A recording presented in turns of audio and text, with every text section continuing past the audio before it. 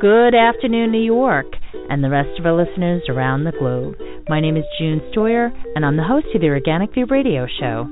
Our podcast is available on iTunes, Zune, and you can also visit our website at www.theorganicview.com. If you'd like to be on the show or would like to find out about sponsorship opportunities, please contact us at questions@theorganicview.com. Today's show is sponsored by ramvpn.com, the leading provider of next-generation online anonymity and VPN security solutions. Their architecture is unique, tamper-safe, and 100% guaranteed. They even accept Bitcoin. Listeners of the Organic View Radio Show can receive a 15% discount in 3-month and 6-month personal plans by using the coupon code ORGVIEW. That's ORGVIEW. For more promotional offers, please visit our website at www.theorganicview.com. Also, don't forget to check out our contest section on our website for your chance to win one of our cool prizes. For more information, please visit www.theorganicview.com/contest. On today's show, Mr. Bruce Folkart, who is the director of the National Intellectual Property Rights Coordination Center, otherwise known as IPRC, will be my guest to talk about a very interesting topic: counterfeit goods. He's going to explain why purchasing counterfeit products could not only make you sick, but can also support terrorist groups. So I'd like to welcome to the show Mr. Bruce Folkart. Good afternoon, sir, and thank you for taking the time to be on the show today. No problem, June. Thank you. Thank you for the time. Sir, before we begin, could you share a little bit about yourself with our listeners? Yes, I have 30 years of federal law enforcement experience. I am the special agent in charge of the Boston field office, as well right now as the director of the Intellectual Property Rights Center, which is based in Alexandria, Virginia. I will be taking that position over permanently in just about a month.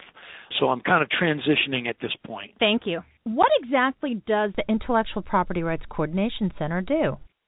Well, based on the 2008 Pro-Intellectual Property Act, which was passed by Congress, my agency, Homeland Security Investigations, and we're part of ICE, Immigration and Customs Enforcement, was tasked with standing up the Intellectual Property Rights Center, which is what we've done. And so my agency, HSI, or Homeland Security Investigations, is the lead.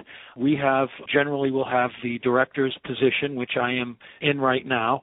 But there are 23 total partners, including my agency, HSI, or Homeland Security Investigation agencies, that sit together in the task force setting it's in Crystal City, Virginia. The majority of the people that staff the IPR Center come from my agency, or Homeland Security Investigations. The FBI is second. Customs and Border Protection also has a couple of individuals.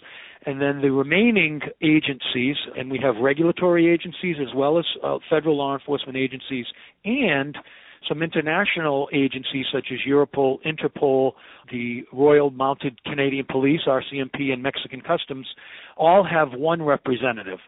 And we sit there in a task force setting, and our responsibility at the headquarters level is to take in information, and we take in information and leads from a number of different sources. One of those sources is through our website, and our website is www.iprcenter.gov. And if you go onto our website, it's what we call the button, and it's to report IP theft.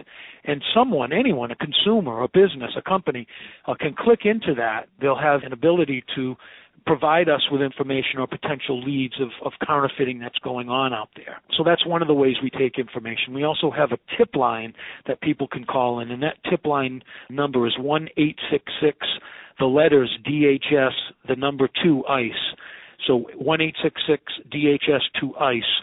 What we do is we triage that information that we get from the public and from private industry and from other law enforcement agencies, and we ensure that the member agencies that sit out at the IPR Center are given the proper information to continue with investigations in the field. So, for example, if it's potentially counterfeit pharmaceuticals, we would make sure that the FDA investigators would have that information, so their investigators in the field would be able to conduct their investigation. So at the headquarters level at the IPR Center, we don't per se conduct the specific investigation in the field, but we triage and we make sure that the field gets the proper information in a timely manner for investigation and prosecution. Thank you.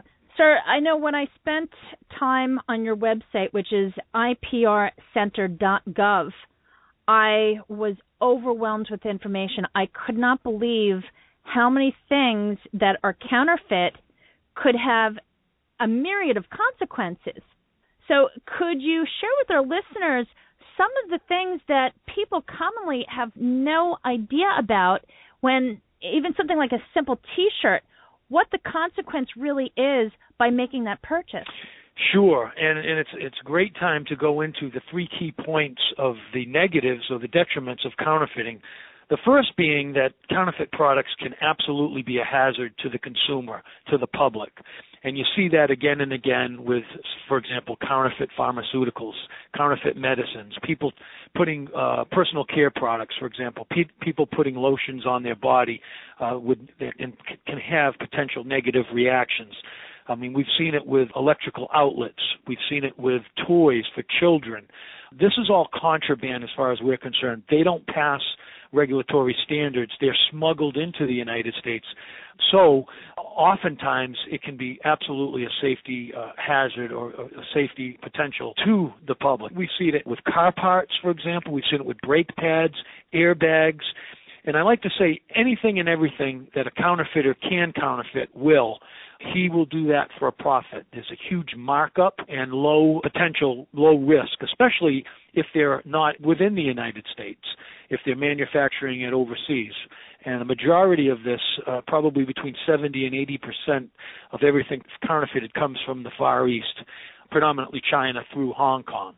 So that's one of the key points to think about. The health and safety to the consumer is first and I think the most significant key point to consider. The second being loss of revenue for economies. And I say economies, I'm going to talk about that internationally. Obviously, the United States has the ability, as well as the world, to lose jobs, for example. So if people are purchasing counterfeits, they're not purchasing products from the original manufacturer. So there's loss of jobs. In return, there's loss of revenue that gets put back into the economy. There's loss of taxes. There's loss of transportation fees. There's loss to the person, the mom and pops that are selling the items, the salespeople. So all that gets rolled up into that loss to the world economy. In 2012, it was estimated, the Department of Commerce produced a document that estimated that worldwide, the losses due to counterfeiting rise to the level of between $200 and $250 billion, which is staggering. So there's that whole economic issue that goes along with counterfeiting. And then finally, that third key point that I want everyone to know is that counterfeiting is supported by criminal organizations. And I like to say criminal organizations support counterfeiting. So we've seen again and again where you have criminals, say, for example, on the southwest border, who are selling counterfeit DVDs. Those same criminals are turning around and investing those profits in drugs, in illegal narcotics, in money laundering, for weapons, for example. Just recently, the Charlie Hebdo terrorist attack over in France, there's been some reports, and we're still trying to verify them, but there's been some reports that one of the terrorists financed his cache of weapons by selling counterfeit luxury goods. And so that's something that we're following. And again, it begets all type of criminality. Oftentimes, you'll see forced child labor over in sweatshops, for example, that are producing this stuff. Human trafficking, human smuggling. So it just doesn't end with selling counterfeit. It begets additional criminality. So those are the three key points: health and safety issues to the consumer, the loss of revenue to world economies, including the United States, and the fact that it supports criminality.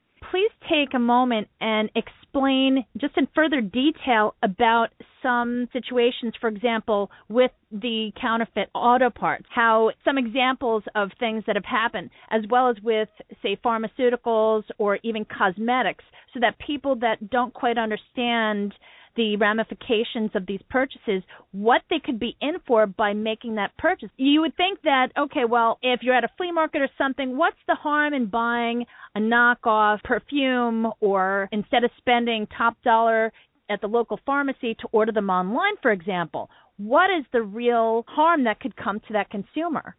Well, it gets back to those three key points that I mentioned earlier, but I can absolutely give you specific examples. A couple of years ago, we, with our Customs and Border Protection partners, intercepted what was labeled as ball bearings coming into the United States. And when we opened up the crate and found out what it really was, it was counterfeit airbags, and there was, I don't know, maybe 150 of these counterfeit airbags. And so we subsequently did an investigation and found out an individual in Mid-America was importing these or smuggling these. Unfortunately, they were from China.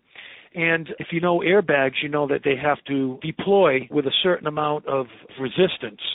And so these car airbags were actually wrapped in bubble wrap. So think about the potential while they were being flown over, I don't know how they got into the United States, one of the carriers, either DHL or FedEx or whatever. But these are normally transported in hard plastic cylinder containers. So if they did deploy, there'd be no, negative ramifications.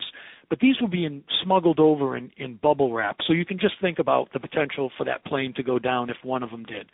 So anyway, we followed the case, we did the investigation, and we found out that the individual in Mid-America was selling these to mechanics around the country. And so oftentimes consumers will go to their local mechanics, and you as a consumer are not going to know the difference of a legitimate original equipment manufacturer airbag versus this smuggled-in airbag. And so we worked with the National Highway Transportation Board on this particular case, and we did a random test of 10 of these airbags. 8 of them failed to deploy, and 2 of them exploded in such a harsh manner that it would have probably blown either the chest cavity off the individual or even higher. And so, you think about that and accidents that happen every day, and you wonder, is some of this human error? Of course, but was some of this faulty car parts, for example? So we've seen counterfeit safety belts. We've seen counterfeit ball bearings. We've seen counterfeit brake pads that could potentially fail to work. So yes, there's so many different hazards to the consumer. Pharmaceuticals, you don't want to be ingesting things that have been adulterated, and it can make you extremely sick. And I'm sure that there's been issues around the world in which people have died, bottom line, because they've ingested this stuff. Same thing with personal care products, rubbing something onto your scalp or creams lotions onto your body, where obviously there's a potential there to make your skin pretty caustic, and you're going to need some type of care going forward in the future. But again, we've seen it with, for example, a fire extinguisher. We worked a case in which, when we did a test, the fire extinguisher actually enhanced the fire, and actually we have a video. Wow. We have a video of that. Also, we worked an investigation involving chainsaws. Continue. So we actually worked a case involving counterfeit chainsaws, in which the chainsaws did not have a safety latch, and so someone who had turned it on would not be able to turn them off.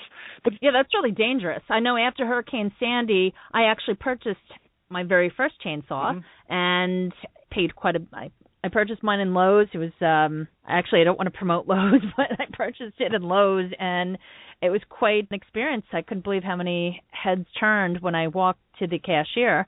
I'll be the first to admit I used it for all of 30 seconds, and then I handed it to my brother, and he had his fun just cutting up all the trees and whatnot. But a chainsaw is dangerous. Absolutely. And if you don't know what you're doing, and God forbid if you have a defective component, whether it doesn't matter what it is, but some sort of defective issue with that tool, exactly, you could wind up dying. That's horrible. Just curious, I just want to digress in regards to the counterfeit airbags and the brakes. What does the consumer do? Well, the consumer needs to buy either from an original manufacturer, go take their car back to say the Ford or the GM, because they know they're going to get the top product, or legitimate mechanics like a Meineke, for example, legitimate mechanics where you're going to get original manufactured stuff. And that's what we say. And the other thing that we tell the buyer is buyer beware. If it sounds too good to be true, oftentimes it is. So if you're going to pay half of what you would normally pay if you did bring it back to, say, your original manufacturer, you got to raise some flags. What is going on here? And that's something that you have to ask yourself. Can you ask your mechanic for proof as far as the purchase of that particular part? I know my mechanic deals with a particular distributor, And if I have any work done, he'll say, okay, I have to order the part, and it'll be in, and then he'll tell me when I can pick up the car. So is that something that a mechanic has to do? Or, I mean, I have that relationship with my mechanic, but say if I don't go to a major auto repair shop, say if you don't have the luxury of one, you live in the country. Sure. Sure. No, I would say absolutely. If your mechanic's not hiding anything, he's going to be upfront with you, 100%. And anything less, I would probably go to a different shop. Absolutely, ask to see, who's manufacturing this, where it's coming from, et cetera. Sure. Good point. In regards to pet medication, I know that there's a major problem with purchases online. When it comes to, say, flea medication or even different medications that a vet might prescribe for, say, a dog or a cat, what have you, say if a consumer makes that purchase online to some website where they have discount pet medications and whatnot, how safe is that? Well, again, it gets back to that point that anything and everything of value that can be counterfeited will. And so you absolutely have to be suspect.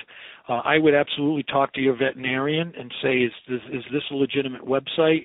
Is this a legitimate source for this manufacturer? And try to get some information that way. And that's a whole other issue that you bring up, is the globalization of the Internet and the ability for criminal organizations to hide behind their websites. And oftentimes they're overseas. They hire the best webmasters available to make these websites look exactly like a legitimate manufacturer. They're trying to dupe the consumer is essentially what they're doing. And unfortunately, when you try to prosecute later on or, try to, reach out to that country and extradite them, you don't always have success. But there is that certain anonymity, specifically if someone is overseas and they're developing, and selling counterfeit goods on the Internet. So we do a good job. We actually have an operation called In Our Sites, in which we will work with the domain names to shut websites down, and we've gotten a lot of great cooperation with the domain names. But unfortunately, you shut one down, and oftentimes they put 10 more up, and the crooks are aware of that. And so that's obviously a huge issue for us. And the other issue with the Internet is, you mentioned the flea markets before. Generally, when a customer goes to a flea market, he's going to know up front, hey, if I'm buying a fake Rolex, for example, for $10, they know it's a fake Rolex for $10. But if they're online and they're buying a Rolex for half the price of what a normal Rolex would be, that can be a considerable amount of money. And so that's a huge issue. Unfortunately, we've seen websites selling golf clubs and golf drivers for maybe 80% of the value of what a real one would cost. Unfortunately, if you went to a flea market, and I say unfortunately, what you're getting is what you'd get at a flea market, and the thing's probably worth about $6. So you may be spending $300 for a $500 driver, and if you were at the flea market, you'd be spending $6. But either way, if you're purchasing at the flea market or you're purchasing online, counterfeiting is wrong, again, for all those reasons that I mentioned earlier. One last question. We have a lot of young people that do listen to this show, and they purchase a lot of music, a lot of games, and a lot of movies. Are there any consequences to purchasing music or, as I said, any type of video game or even a movie online? Well, obviously the biggest negative ramification is people are losing jobs. People are losing jobs in the motion picture industry. You got your directors, you got your video people, you got your salespeople, you got your theaters, and so there's a loss of revenue all the way down the road when people are purchasing this illegally online. So that's a huge issue for the economy, absolutely.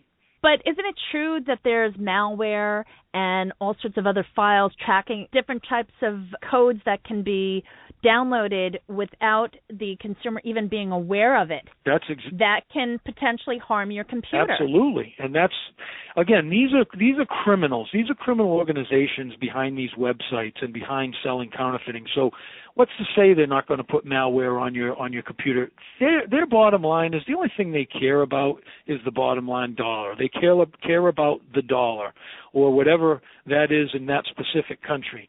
So they care about making a profit. They could care less about you. They could care less about your health, your welfare. They could care less about your computer being loaded up with malware. And those who actually do purchase stuff online, there's the potential for identity theft problems.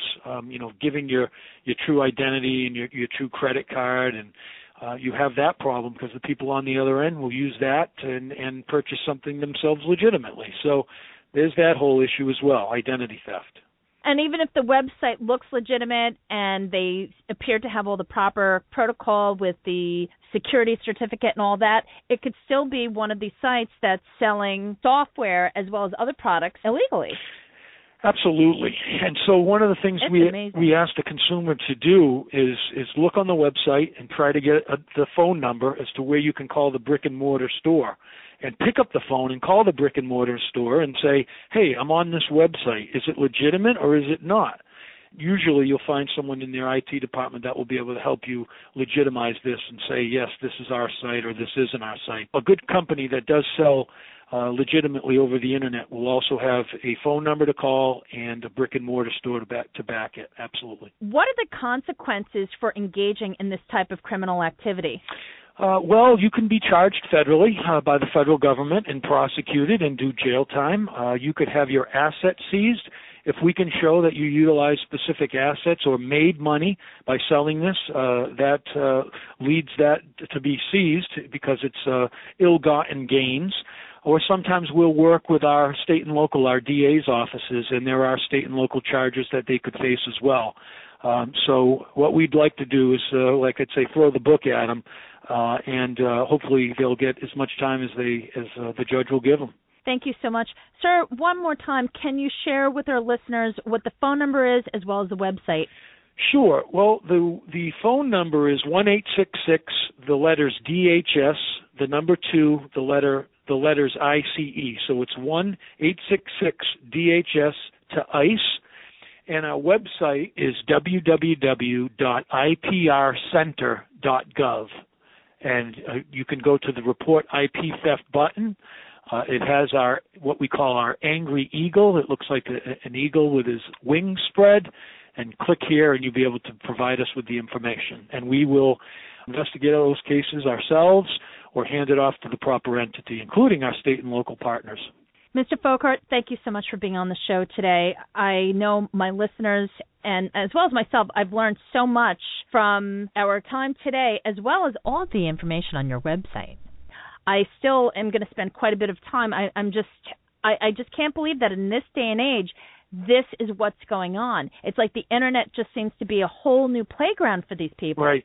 And I appreciate you June, and airing this for us, because one of the things we do is we put people in jail and we prosecute, and that's one of the things the IPR Center coordinates with the field. But that's not all that we can do, and that's not all that we should do. One of the things that we have to do is message to the consumer, educate the public, educate the consumer. So if we can take away that appetite, if the consumer knows, hey, there's a health and safety risk, hey, there's going to be a loss of jobs here, hey, this supports criminality, hopefully they'll decide not to buy counterfeits. And that's the goal here. So this is a huge opportunity for us. I want to say thanks for helping us get the message out, because you're never going to indict, arrest, and convict and seize your way out of this problem. But what you can do is educate the consumer, and that's exactly what we're trying to do, take away the consumer's appetite. So I want to say thank you. Oh, it's my pleasure. As a very proud American, I also have a lot of listeners who are very proud patriots as well. I know that this is a very big concern, and it's also information that I think needs to get out there. I had no idea that by purchasing a knockoff, whether it's a T-shirt or a movie, what have you, was contributing to supporting these folks that are doing some really, really bad things. So thank you so much for the information. And, folks, there will be a companion article that will be available on theorganicview.com, which will contain all the information, especially if you're looking to report something that involves counterfeiting, as well as information about some of the topics that we talked about today. Thank you for tuning in. This has been June Sawyer with the Organic View Radio Show. Have a great afternoon, everyone.